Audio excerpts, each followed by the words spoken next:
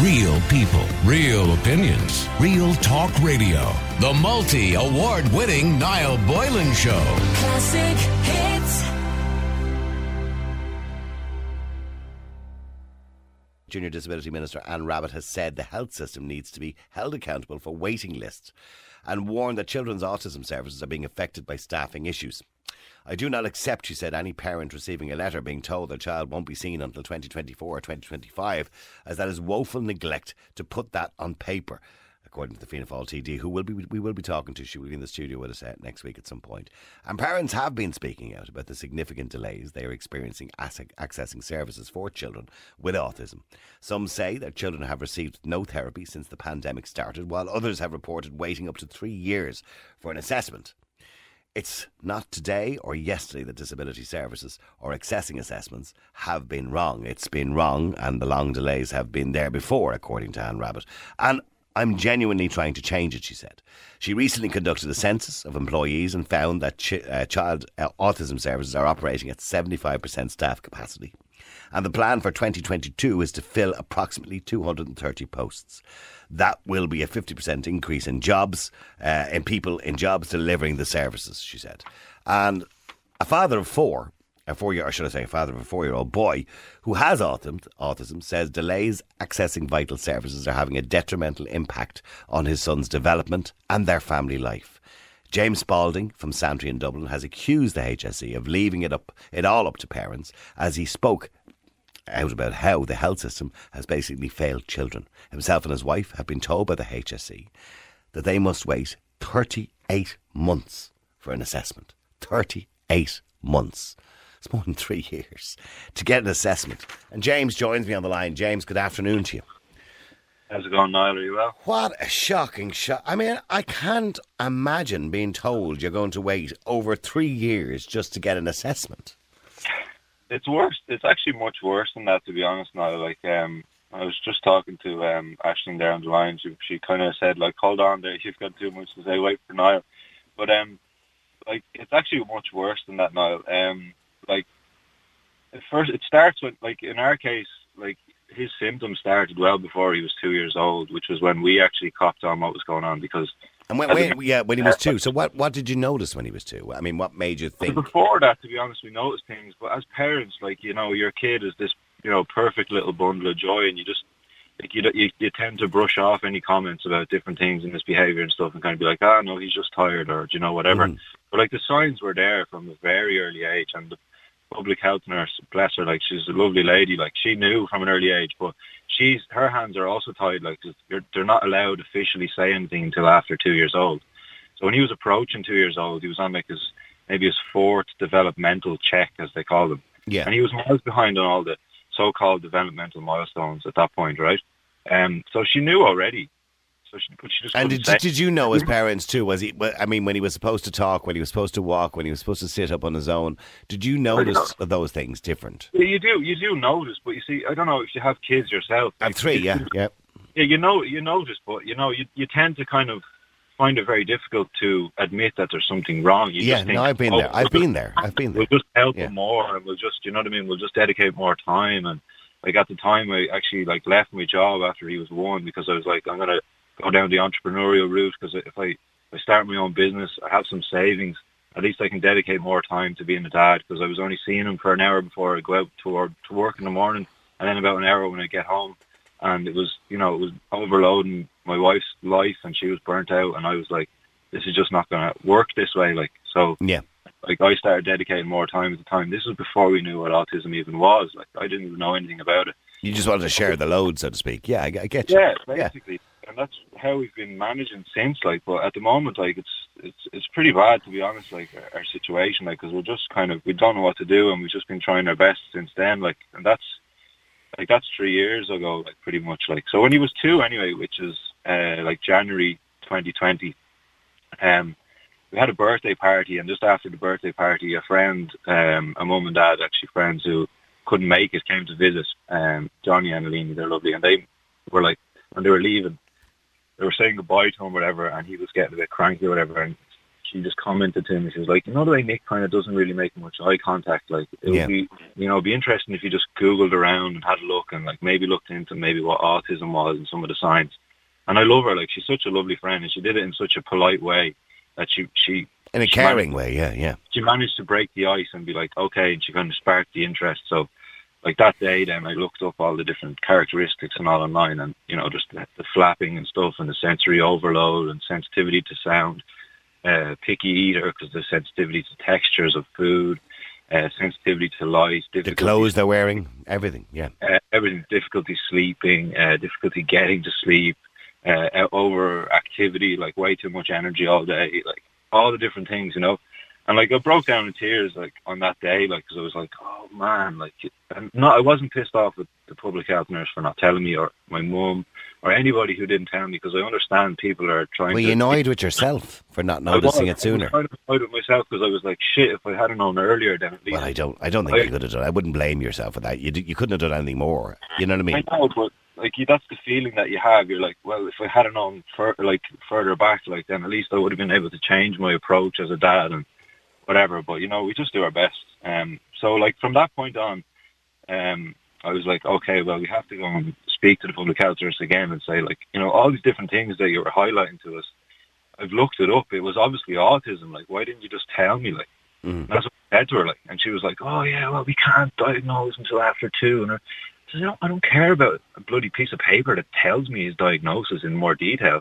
If he has autism, we have to change the approach as parents. We can't just, if a neurodivergent person, that's what they call it as well in the field, like someone who's a different type of brain, we can't just keep forcing them to do the things that a typical child would do to reach those milestones. It's a completely different approach. Of course it is, yeah. That's why there's specialised schools and specialised areas and the different occupations. And every child, I mean, not even in relation to autism, but every child is different, and the approach to teaching every child is different. I had difficulties with my own son, for example, who now, by the way, has a really good job, gets paid more than I do. But in saying that, at the start, he was 7 years of age and couldn't spell properly. So I had to bring him to a specialist and teach him how to spell properly, but using a different method to the way the school were doing it. And I spent hours every night doing that with him for months, and it worked. So it's a different approach to how you teach a child and how you... I understand with autism that's a lot more difficult. I'm simplifying it a little bit. Oh, no, it's similar, yeah, because it's literally like there's specialised approaches, and even for the parents and for the specialists and stuff. So we were like anxious just to change our own approach. So like we started studying. My wife is qualified in psychology, so she bought like hundreds of books, and we were like reading. We were doing online courses and all this kind of stuff at the same time as trying to parent and obviously do all the rest of the things you need to do in life. But we were trying to learn as much as we could and read and change our approach so that we can help them just to be a happy and free and independent little person. Like, because I think my main kind of and what's your by the way, James? I know when you're a parent and when that happens, and I have a daughter with dyspraxia as well, and you immediately start thinking of their future and what you can do right now to make their future better. Because, okay, in certain circumstances, to yourself, say that your child is not going to be an academic, but what are they good at, and what can I harness, and what can I embrace, and what can I, focus on to make them a better person when they're older? And that's really what you want to do, isn't it? Yeah, no, focus on the strengths, like, because at certain things, like, you just might not be, like, average at everything, like a typical child. Like, a typical child is average at everything, and maybe excels at one thing, whereas like an autistic child generally excels at like a few small things extremely well and struggles at everything else. Yeah, particularly with the social aspects of life. Yes. Yeah, and it's not fair to just be kind of like, oh well, like the feeling that I get from the system in general, from the public sector, from the HSE, is kind of like all of the forms that they ask you to fill out give you this message. All of the assessments after assessments, for referrals to assessments, to referrals to teams of early intervention in inverted commas, to further intake assessments that are going to happen when the child is only 5, 6 or 7 years old. All the message that you get is basically, we know what's going on, but we're not going to actually do anything yet. we're going to just kind of wait a little bit longer and then check again and see how you're getting on. To point out, by the way, you can get an assessment if you're willing to pay for it. Oh, I did. We went. Of course we did. We went. No. I'm not saying, but I'm not having a go at you, which I think is an unfair system. By the way, you can go to say see a child psychologist if you have a young child, and you can pay £700 or £800 to get an assessment. But if you want to wait on the public list, you could be waiting a long time. Which is shocking. The thing is, the diagnosis won't change anything, and they even recently changed their approach, which is admirable. Like, they have now identified that is ridiculous to wait for a diagnosis to actually assess a child's needs, because the child might be diagnosed with something else, but they still have special needs. So get to the point where they've told you that you're going to be waiting 38 weeks just to get an assessment. That's not to actually do anything about it or to help him in any way.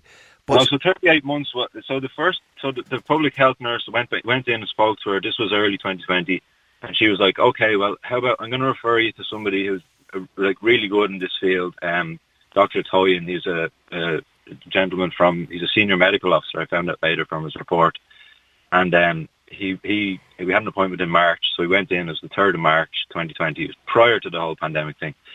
It was just at the beginning of it, to be honest. And he was like really, really good on today. And I was also super prepared. Like, I knew everything about autism already at that point. You feel like an expert, don't you? And I was kind of had too many things to say or whatever. And he was like, okay, slow down. I understand. And like, it's really cool that you know what you're talking about, but let's just go step by step. And he was really, really kind on the day, and he helped us. He was like, look, there's going to be long waiting lists for you to get access to any treatment, but the best way to do it as fast as possible is for me to make a report today stating all the needs that he has, which is like regular occupational therapy, speech and language therapy, child psychology, and pediatrician, regular accompaniment during his early years so that he can actually develop as the best of his abilities. He put it all in the report on the day. This was like straight away, and I was like blown away. I was like, wow, this is fantastic. This is what you were looking for, yeah. Hopefully we'll get somewhere. And like, his title as senior medical officer in the HSE, I was like, might carry some weight. Great. Yeah. This is great.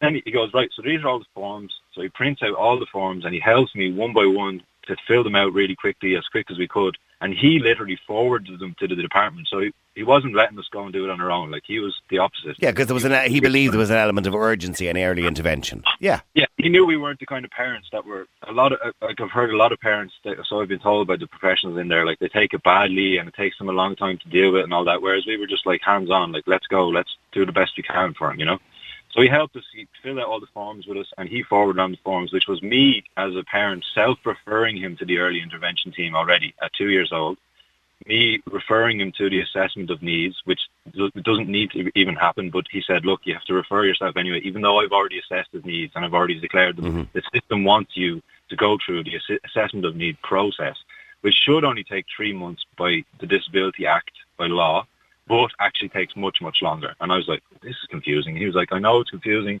I know it's horrible, but look, this is the system that it is. But you can also refer yourself directly to the early intervention team. And hopefully that will speed things up, and with my recommendation and everything. So we were kind of like, okay, let's see what happens. And then basically since then, we've just had like letters and letters.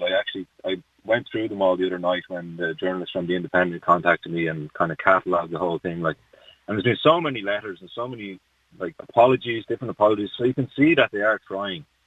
But there seems to just be a broken system, because the only time they've ever actually gone in with me. So when will you be seen? I mean, when is this 38 months even up? And by the way, you're not the only one, because I'm looking here. There's text coming in. My daughter has the HSC has stated 50 months. It depends on the region. Like, I spoke to Anne. I spoke to Anne Rabbit on Sunday. She actually reached out to me. She'll be on the show next week. We're going to talk to her about all of this. She seems generally invested. Absolutely. I mean, and I've complimented Anne Rabbit in the past, and I genuinely believe she wants to help. But I believe she's caught between a rock and a hard place. That the problem is, if you don't have staff, you can't improve a service. Sorry, that's wrong. She said that there's 1,300 staff. They just took on over 200 more. 230, yeah. 91 regional teams around the 26 counties, right? That means if you were to divide that evenly, which probably isn't divided, that's around 14 on average professionals per region, right?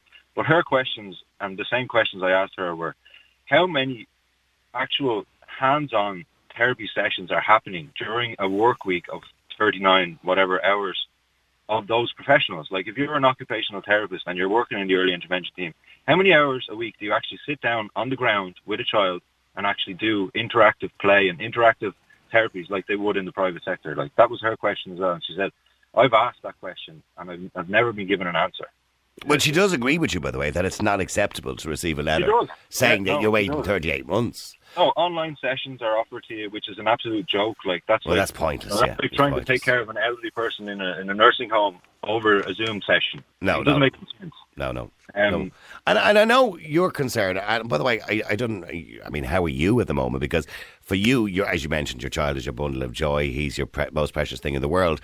And so it's very difficult for you as a parent to watch him regress, I suppose, sometimes, and not be able to get the help that you really need. So, I mean, how are you, and how is it affecting your, life at the moment? No, it has a huge effect on us, like on our personal life, on our mental health, on our financial situation, on our career. It has an effect on everything because we give everything for our kids. Like, as you know, when your kids have more exceptional needs, you kind of have to give more, like, because your heart speaks louder than anything else. So you're not going to just neglect them. Like, some people, I should just put them in a creche and he'll socialise, and I'm like, that's not going to work. Simple, yeah. It's not that simple, yeah. So, like, it has a massive effect, and there's also no support. I've never got a phone call from anybody from the HSE saying, like, how's your mental health? Would you like a therapy session with somebody who can listen to you? Like, that never happens as well. Yeah. So you have to remember, there might be 5,000 autistic kids on the waiting lists, but there's a mum and dad for each of them as well who are suffering. You've opened up a can of worms here today, because I'm looking, somebody says here, assessment is now 1,250,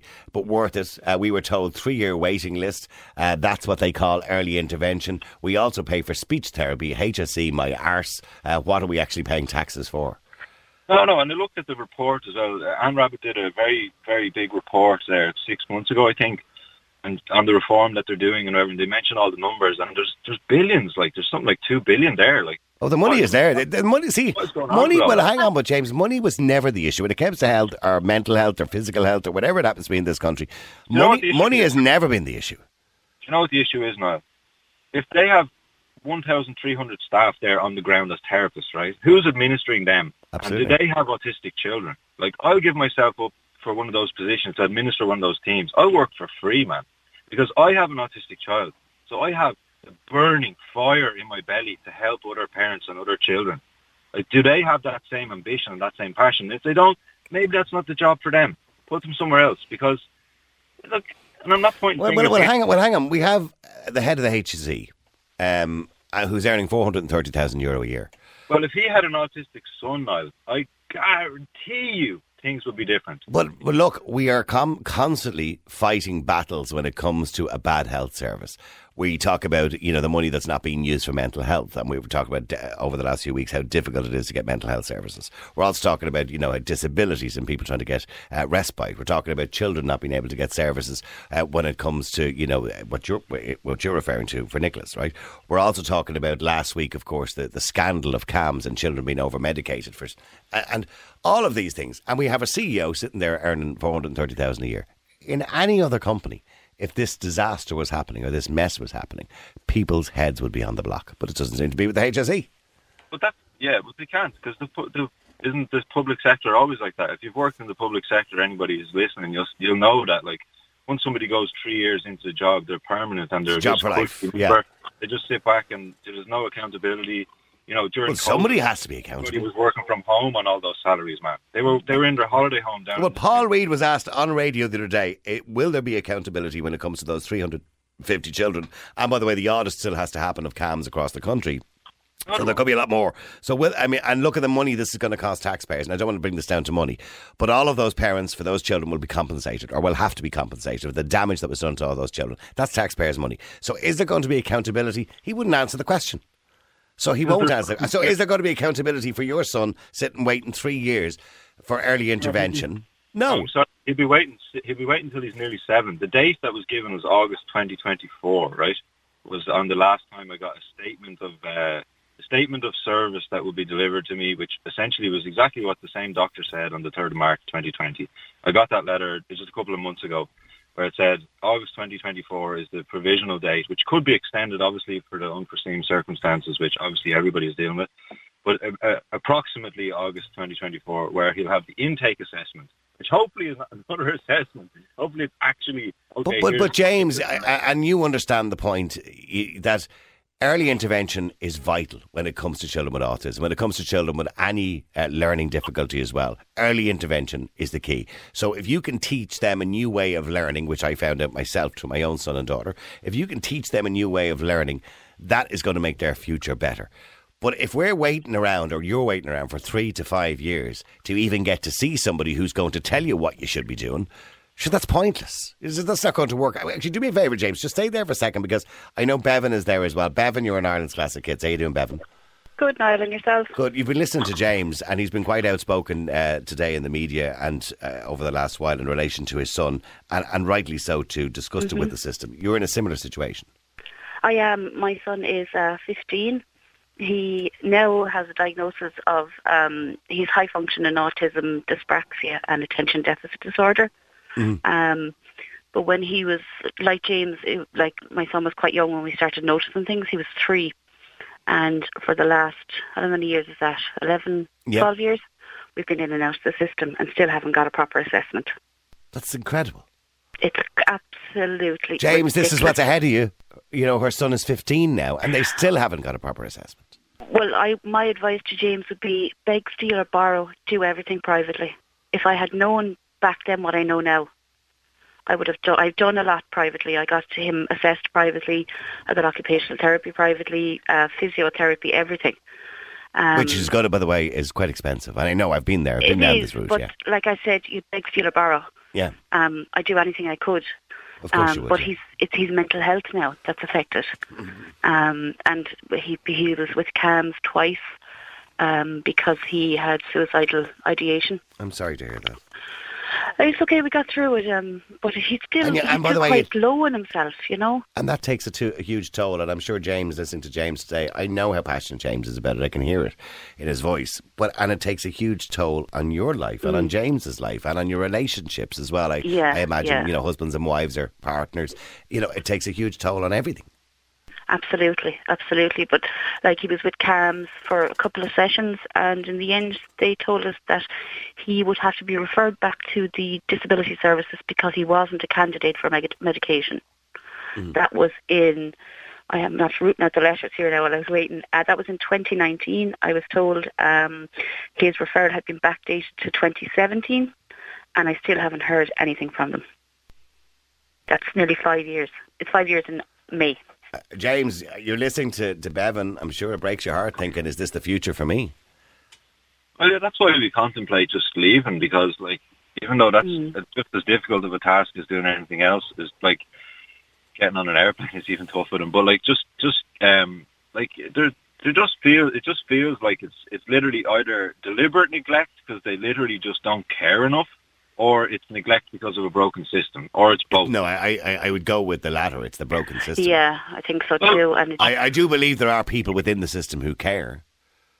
But do they have the authority, or do they have the access to the spreadsheet, which is supposedly this mysterious waiting list system that doesn't really exist? Is it a pen and paper system?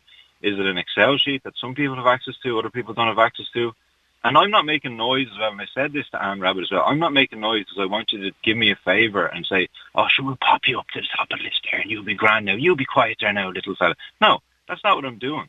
I want help, obviously. If you can get me 1 hour, the recommended amount is 20 hours a week assistance from a multidisciplinary team in early intervention globally. That's the standard. If they would give me 1 hour a week in the health centre, which is 5 minutes walk from my house, which is brand new, Cool Life Health Centre, all the professionals are there full time, all working 40 hours a week each. If I can get 1 hour a week from that group of professionals, I would be delighted. Just 1 hour. That's it. I'll bring them down. It's not much to ask for, is it really? 1 hour. That's all. From, is there 14 staff there, if that's the average? Yeah, I don't know. How many hours is 14 by 40? How many hours work week is there for me to take one of those hours? That's all I want. I mean, Bevan, it's not much to ask for, is it? No, absolutely not. No. I mean, we shouldn't have to be asking for it. I mean, it's a constant fight. Yeah. It would wear you down, you know, but I think it's the parent in us that keeps us going. It keeps us fighting for our children, you know. Yeah. And you are right, unfortunately. We live in a two-tier system, a two-tier society. And there's a lot of people, Bevan, I don't know your personal financial circumstances, or yours, James, for that matter, but there are a lot of people who can't afford, even for educational assessments, you know, to go into town there where it is over on the south side of town. I can't remember the name of the place. I used to bring my daughter over there to try and get her the hours for, you know, for an SNA, etc., etc. Yeah. But to try and get those hours and get a report and pay the 650 quid or the 700 quid rather than waiting for the public system to do it for you. Yeah. I mean, it's incredible. I mean, so it's crazy. Yeah. Absolutely crazy. Now, I have to say the school that my son is in, primary school, wasn't great. The secondary school he's in now is fantastic. They have a unit. Yeah. And I have to say, without them, I'd be lost. Yeah, and again, it does depend on the school and how seriously they take it as well. And how has it affected your own personal life, Bevan? I mean, this must take a huge toll on you too, because obviously he's your son. It does, and I mean, he has toilet issues still, which is probably his main cause of his low mood. I won't say he's depressed. He's in a depressed state. But it's hard. And my partner here, it wouldn't be his dad. Yeah. Biological dad. But he finds it hard too. Yeah. It has caused a couple of rows. Of course it does, yeah. And I'm sure James has experienced that too. You know, where both of you are at loggerheads trying to do the best. And you both, by the way, want the best result for the child. But maybe you have a different view of how it should be done or whatever. Exactly, yeah. James, I hope you get... look, I'm going to speak to Anne Rabbitte next week, and I will put your questions directly to her on the air. And I will be putting the questions that a lot of people have asked us on the air to her in relation to what they're going to do to change this. And I don't know whether she can. One thing that I'd love to... I mean, we'll speak to her because she said she's going to have a meeting with me as well, and she said she'll get someone from the HSE on the call as well, which would be lovely. But I read the report, and there seems to be like a working group that they're putting together, which is supposed to be, I think the term was used, officials from a working group will be kind of guiding the process for this transformation that they're trying to put on. Why don't they hire parents of autistic children for the working group? Like, I'll put my name up. I know a bunch of people who are super passionate, who've already left their careers, who are just... And you'll do it for free if you had to? Well, we would do it for free, but I'm sure they have a massive budget for it as well. We could get it as our job, and we could be in there, and we'll do a hell of a job, I guarantee it. And there'll be people from all... Well, look, there's nobody better than yourself, Bevan and James, to talk to other people or to decide what way it should be done, because you've been through the system. Even the scope, and you've seen the failures. Yeah, I know. The scope of system, like she spoke to me about it, like there needs to be a new system.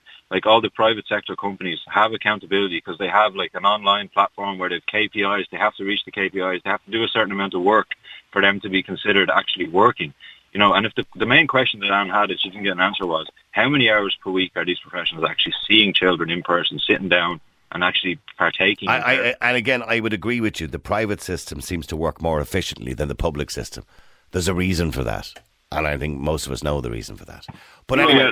Listen, Bevan and James, listen, thank you very much indeed. So many people, by the way, texting in very similar situations. I appreciate the two of you coming on the air. Unfortunately, I'm running out of time rapidly here. But I know there's more people who want to come on after the break as well. And I do want to talk about something else too. Niamh, you're in Ireland's Classic Hits. How you doing, Niamh? How you doing, Niall? So I have a 17-year-old son who has a diagnosis of ASD. Okay. And also the comorbidity of CDC, which is like dyspraxia. Okay. And attention deficit disorder. He had a diagnosis when he was age 7, and we had to go privately for that because the wait list at that stage was 2 years. Oh gosh. And that was how long ago? So that's gone back 10 years ago. That's 10 years ago. Yeah. The only reason it was picked up was in primary school. He was our first child. We just thought he's high functioning. We just thought he was really smart. Yeah. And you would know, you're a secondary school teacher, so you'd refer to him. I'm a secondary school teacher, and my family's background is education. So we just thought he was always very sciencey and knew everything, knew all the facts. Yeah. Extremely focused. Now I know it's obsession, but his reading as well was fantastic. So we never knew anything, and it was, thanks be to God, Miss O'Connor in junior infants in St. Paul's and Rathout who picked it up. And from that, we worked with the school to the best of our ability, but then we had to go privately. Can I say, by the way, a big shout out, as they say in radio, to all the primary school teachers around the country, because without them, a lot of the time, we don't pick up on these things. Well, I agree 100%. Now, you said I'm a post-primary teacher. I've started to do my master's in special educational needs. And one thing that has become apparent since my son started secondary school is the lack of information that secondary school teachers have in how to deal with students, in particular with autism, because they don't receive training unless they do it separately. Specifically want to do it, of course, yeah. Yes. And when you're post-primary... So are you telling me it's not in the general teacher training, on how to pick up and how to help a child who might have specific needs? There is a very short module. Okay.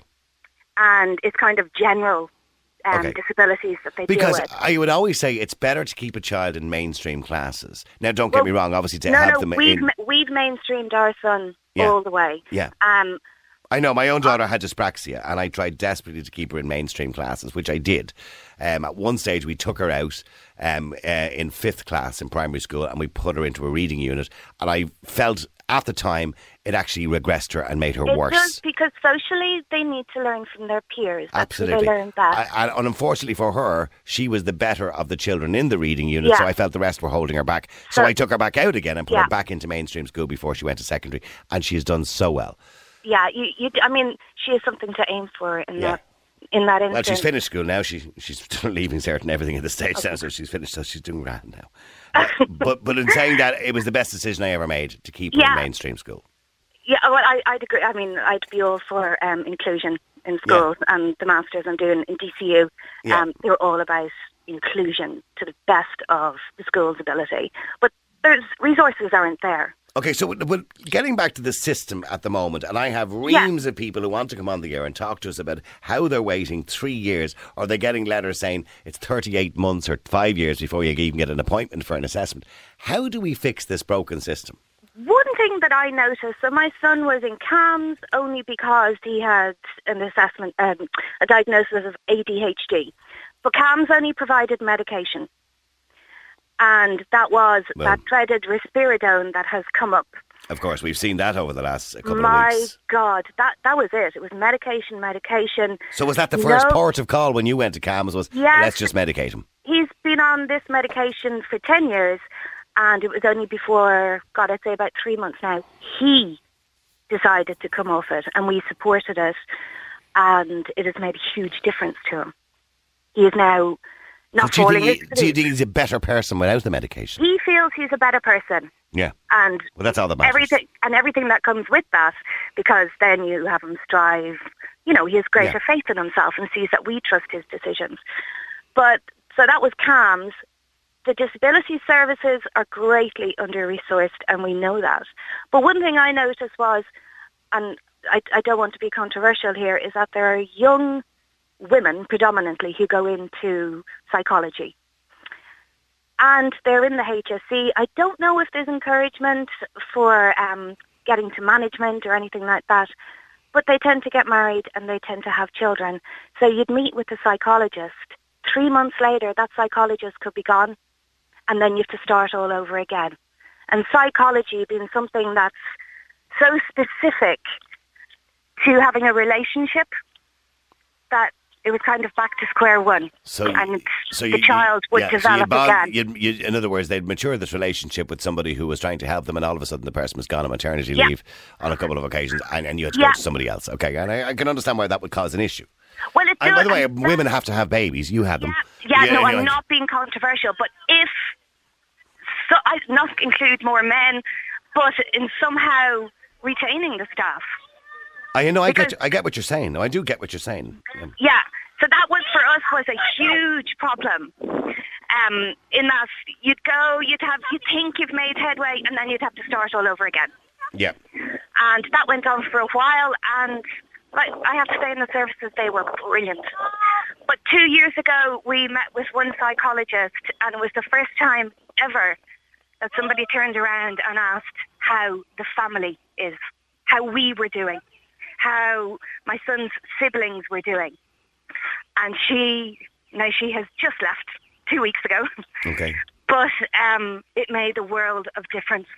That actually because if your mental health is no good, you're no good dealing with the situation. Exactly. Yeah. She also liaised with the school, and nobody had ever done this. So in other words, what you're saying to me is the structure of how we're dealing with children with disabilities is wrong from start to finish. Absolutely. And people that are gone in there, the people working there, they have good intentions, but it's the system. So why is it the private system works better and more efficiently? Because they're managing themselves. Okay. It's as simple as that. So it's the HSE is the problem? Yes. Okay. They are under-resourced. I feel they don't care. They don't. And they don't care about But the money is there. Money is not the issue. But we know the money is going to the top. when you're paying somebody $430,000 a year to be the CEO of it. You know. And it is the people that are actually out there and that really do care. The people that, they're going into psychology, they're going to work in the HSE. They're not going there to make a profit, to make money. They're going there because they want to give something. They want to help people. All right, well, look, Niamh, I have loads of people to get to. I've run out of time, but listen, thank you for sharing your story, and I hope your young man, I hope he starts doing better. I hope he does well in the future. He's doing really well now. Good. He's doing. Okay, listen, thank you very much indeed, and I appreciate you coming on the air. Leanne, you're an Ireland's Classic Hits. How you doing, Leanne? Hiya, not too bad. I could fill 4 hours with people who want to come on and talk to us about their child and how long they've waited and how the system has failed them. I mean, your son is 11 now. He's 11 now. I class him as my son, but I fostered him from when he was 3 days old. He's blood related, so I had no experience of children. But as he was in hospital, signs and symptoms and everything came up, and he was referred to the early intervention very early in the day. And we were 3 to 4 years waiting before he got seen to by anybody in the early intervention. Now, the hospital and the doctor in the hospital diagnosed him with a special condition, and don't want to say on the air, but because it wasn't written down in writing, the early intervention wouldn't entertain him to say, no, he's not suitable for our service.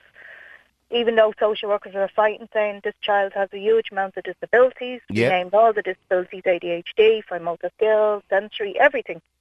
Still, because this specific diagnosis wasn't on the form, they said no. So we had to go back.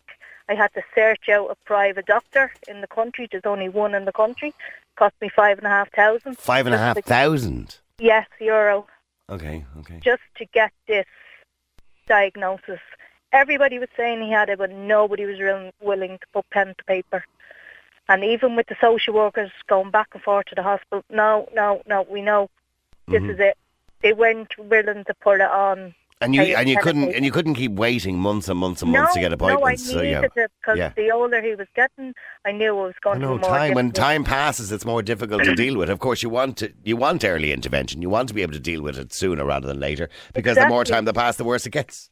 Yeah, and I could see, even when he was 2, he wasn't able to sit up, he wasn't able to hold himself.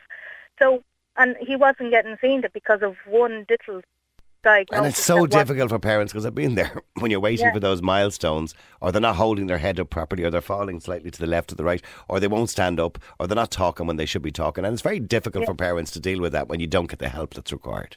Exactly, and then eventually we got the diagnosis, and then eventually we got back into the early intervention. After you spend $5,000.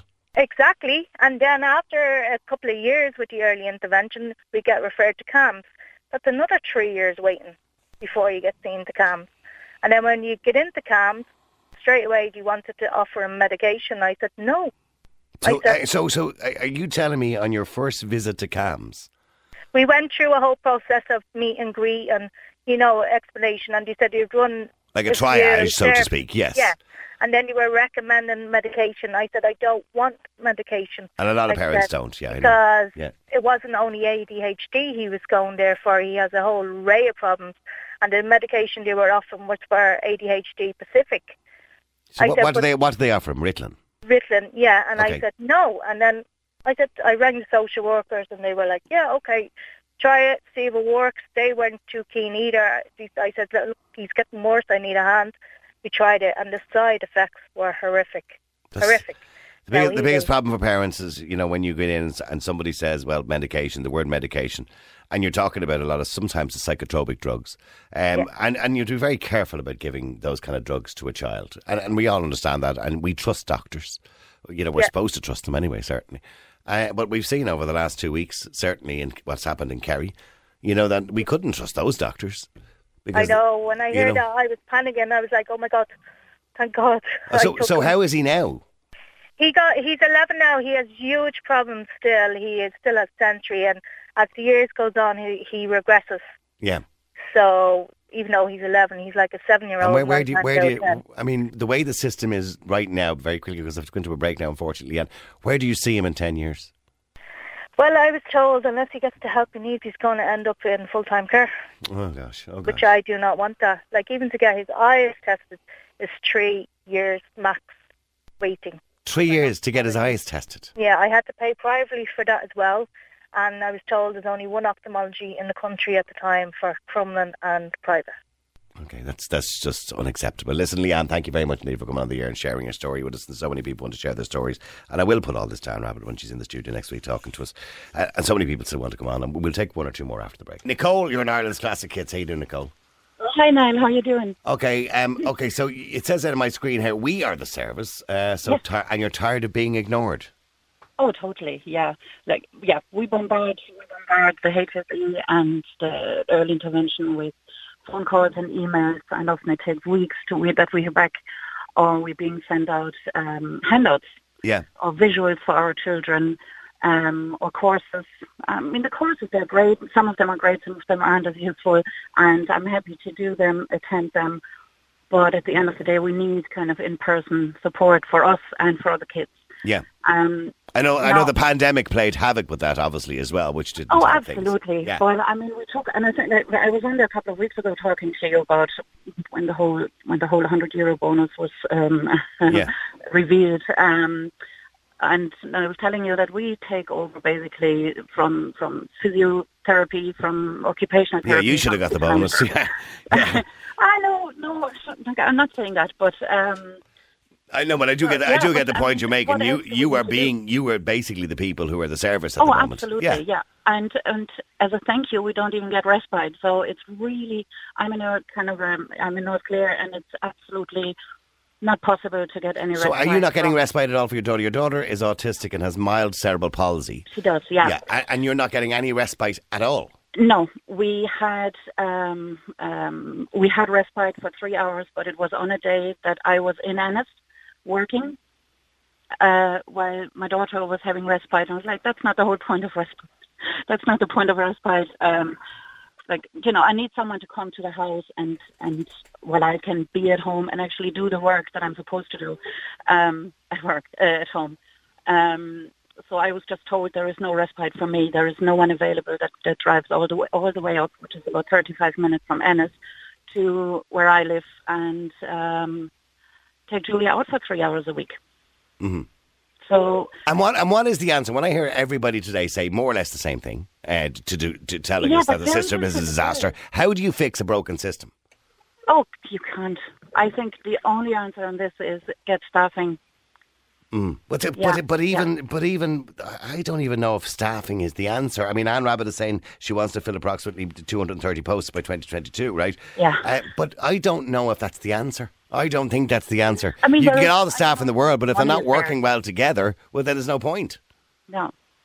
I think there should be also, more of the therapists going into the schools. I heard you talking earlier about mainstream school, and we took actually our daughter out of mainstream school because she wasn't going anywhere. She wasn't going anywhere. So she's now in a special needs school in Ennis, and that was, for us, it was the best decision. So, to do. Okay, well, no, I do get what you're saying, and it's a shocking system. The system is a complete and utter mess, and as I said, I will be talking to Anne Rabbitte next week. Just finally, sorry for cutting you a little bit short, finally, just in relation to this, I've got 2 minutes, Malachy Steenson, family law solicitor, and dealing with it, obviously, TUSLA and CAMS and everything else on a regular basis, through legal ramifications. I mean, the system is a mess, isn't it? The biggest problem with the system is that there seems to be no accountability. And I mean, I listened to the report on CAMS in Kerry the other day, and I listened to the highest paid civil servant in the world, I think, when he was asked, would there be any disciplinary actions? And he wouldn't answer the question. And from what I can see, is that nobody is accountable in this country. We have the highest paid people in the world as civil servants running the most dysfunctional health system. And CAMS is the whole health system is. But I'm listening to parents here saying that they're getting letters in writing saying, that we won't be able to give you an appointment for early intervention for their 2-year-old or 3-year-old, to get in there quickly and sort out, help to sort a problem, for 3 to 4 years. by the time you get an appointment with CAMS to see them, never mind getting any actual work done, the child will nearly be an adult. So, early intervention to most people means at the soonest possible time, not 10 years later. But, a few years ago we had the children's referendum, and we were told ad nauseum about children first and how we were going to protect children. Everywhere we're in the system, they don't give a damn. We had the Grace. It's unfair to say they don't give a damn. They do care, but it's the system is disjointed. Well, we're at this year's. If you look at the Grace report to the child Grace from Tulsa, it was a report on Tulsa. We're awash with reports. We cut down whole rainforests to write reports. And it's report after report, which is basically just dumped in a basement. Okay, but Malachy, you're telling me all the things that's wrong with it. You've got 20 seconds to tell me how you fix it. I know 20 seconds won't do that, but how do you fix it? It's easy for us all to criticise and tell everybody what's wrong with the system, but how do you fix it? Within the whole health system, we stop employing administrators and we actually employ professionals to do the job. So, in other words, get rid of the folder holders. Yeah, get rid of the folder holders. I mean, the figures that came out for the amount of people that were employed by the HSE during COVID was 10,000, and I think 8,000 of them were pen pushers. That is lunacy. And, again, we come back to the CEO. If we look at what's happening in Kerry, right? That's going to cost taxpayers millions, yes. It's going to cost millions, and nobody's head will roll, right? Now, we have Paul Reid, who's on almost $500,000 a year to run the health system. Now, perhaps if he stopped spending his time on RTE and actually dealt with the company or the HSE that he's supposed to be running, we might get somewhere. And we're continually told, we can't talk about specific cases, we can't talk about this, we can't talk about that, GDPR and everything else. All of these things are used so that we cover up.